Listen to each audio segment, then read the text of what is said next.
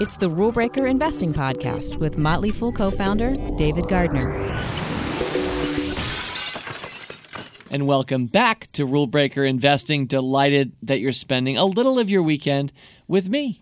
I'm really excited to present this interview from 2002 with Billie Jean King. That's right, my brother Tom Gardner and I interviewed Billie Jean King 16 years ago. As a regular listener, which I bet you are, you probably know that we featured a quote from her, a clip or two on our last podcast. It was Blast from the Radio Past Volume 2. That's what we did this week, and we had some great quotes from Bob Geldof, Billie Jean King, Howard Schultz, former CEO of Starbucks, etc.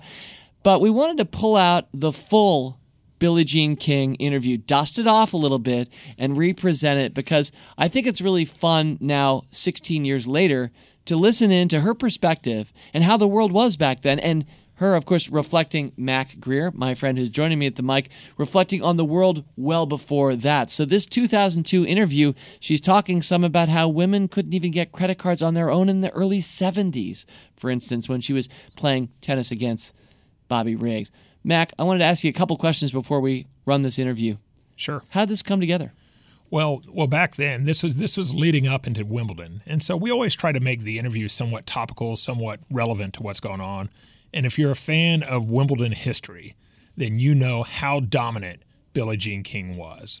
She won 20 Wimbledon titles, so that includes singles and doubles. I did not know that. Pretty impressive. Remember that. That is incredible. 20. It's a big number. She won 71 singles titles overall in her career. But that's not even really, I think, the most noteworthy part of Billie Jean King's legacy. Her legacy is so much bigger, of course, than tennis. And it really transcends what happened on the tennis court, so much so that Life magazine named her one of the 100 most important Americans of the 20th century. So she really cast, just had incredible influence on what was happening socially, what was happening in the world. Now, I think you've done a great job kind of spotting up why we did this and why we're proud looking back, and that I'm psyched to air this. But for our listeners who are about to experience this interview, Mac, was the interview good? Like, is this worthy material? Did Tom bring it? Or is it kind of disappointing? Are we about to kind of be let down? Like a great intro about an amazing American, and yet maybe the Gardner brothers kind of didn't bring their A game. I don't know. I'm gonna answer that in two different ways. I'm going to tell you that I love this interview, but ultimately it's for the listeners to decide whether it's good or not. I mean, I hate the expression, here's a funny joke, right? Because that's not for me to decide whether it's funny or not. Very nice. So I absolutely love this interview. And Mac, do you appear at any point? Is your name used at any point during the interview we're about to hear? Well, it's funny that you would ask. I do appear. So shameless. I do appear when we ask her about Wimbledon because I grew up in Houston, and our entire family loaded up into the car in 1973 and went to the Astrodome to watch what was known as the Battle of the Sexes. Bobby Riggs, tennis player and the ultimate hustler, playing Billie Jean King. Male chauvinist pig. They're playing it up. They're having fun with it, but it was serious too, right? In fact, I remember at the beginning of the match, before the match started, I think she presented him with a little pig, maybe wrapped in a bow or something, but it was like an actual pig. And I think some of the nuance was lost on me as an 8-year-old. But who was in attendance. It's kind of great that little Mac Greer was there. Yeah, I'm not saying you're going to find out who I rooted for, and I'm a bit embarrassed. No spoilers. No spoilers. All right, without further ado, let's take you back to 2002, the Motley Fool Brush with Billie Jean King. While soccer fans the world over are glued to the World Cup, there is another time-honored sporting tradition going on, and that's Wimbledon. And you can't talk Wimbledon, and you can't talk tennis without talking about our next guest. Billie Jean King won a record 20 Wimbledon titles. Think about that for a second. 20 Wimbledon titles, and she won 71 singles titles over the course of her career. Many of us remember her as well for her victory against Bobby Riggs in the 1973 Battle of the Sexes. Her accomplishments on and off the court explain why Life magazine named her one of the 100 most important Americans of the 20th century. Today, Billie Jean King's many titles include co-founder and majority owner of the World Team Tennis League. And Tom, our audio is less than ideal here, but we need to state up front that we don't think it has anything to do with WorldCom's problems. And we never pass up a chance to talk to a tennis legend calling in from Wimbledon, England. Billie Jean King, welcome to the Motley Fool Radio Show. Hey, thanks a lot, Tom and Dave. It's good to talk to you. We wanted to start by asking you about something that you're currently the majority owner of, the World Team Tennis Pro League, which includes players like Andre Agassi, Lindsay Davenport. Is it a good business to be in, or do you think of it as more of a passion? I think of it as both. I like putting money back into what made my life, and tennis has been great to me. And obviously, I love team sports. I grew up in a family of team sports. My younger brother, Randy Moffat, was a professional baseball player with most of his career with the San Francisco Giants as a relief pitcher, a righty.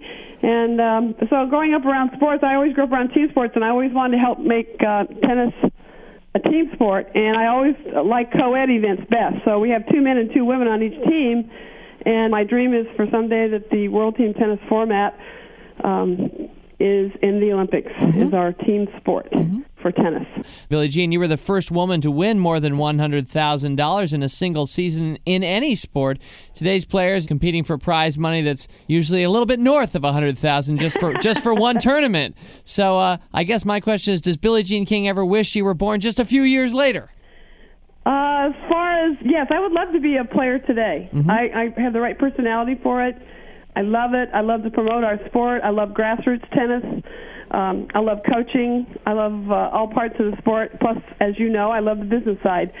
Today, if I were around, I would be in hog heaven, but I get a lot of gratification on what we all did to change the landscape and climate of our sport. When you look at tennis today, what are the biggest differences between the business of women's tennis and the business of men's tennis? Men still get a lot more opportunity. It's still a big part of the old boy network. They have many more companies they can go to and get money. They can have a huge turnover of sponsorship and still survive, I think, a lot better than the women. But the women's ratings are better, at least at home. Okay, let's talk about an event that's forever etched in many of our memories, your victory over Bobby Riggs in the 1973 Battle of the Sexes at the Houston Astrodome. When you describe that event to someone born after 1973, what do you say to them?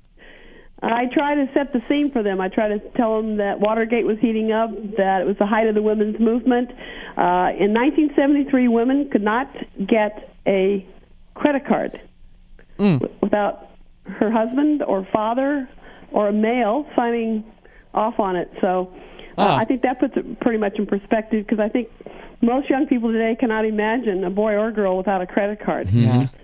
We were talking to our producer Mac Greer earlier. He was 9 at the time, and he actually went to your match with his entire family. And Mac was saying that he was admitting to rooting for Bobby Riggs, but says that he was under duress from the men in his family.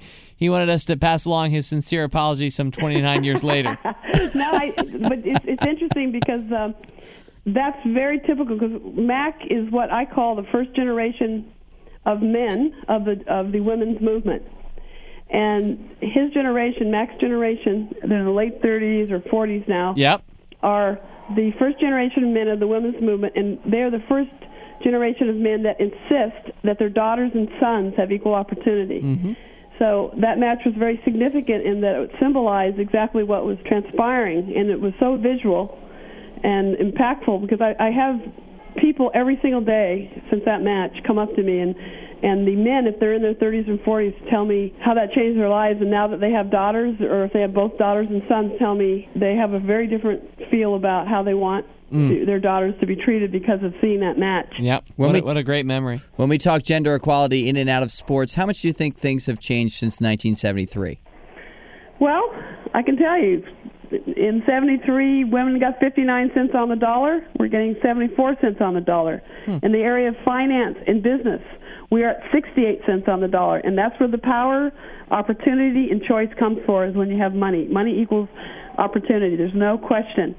Women of color today are making 59 cents, just like the Caucasian women were making in 1973. So they're 30 years behind right now, the women of color. So we have a long way to go, and it's really in the area of business. The old boy network is still very strong and very true. You just look at the stock exchange and how many men and women are in there. You look at all these areas, and it's still very much run by men. If we look back on your career, what would you highlight as your smartest and your dumbest investment? Dumbest investments are the .coms, but I knew it was a dumb investment, and I didn't care. I like entrepreneurial people. Mm-hmm. I like people who take risk. I know that's where I take my fun mon, and I put it in. And if I get lucky, 1 out of 100, great. If I don't, so be it. I just, if I can hit a couple singles and maybe 1 home run in a lifetime, great. But my smartest one, as far as and the most fun, has been my World Team Tennis.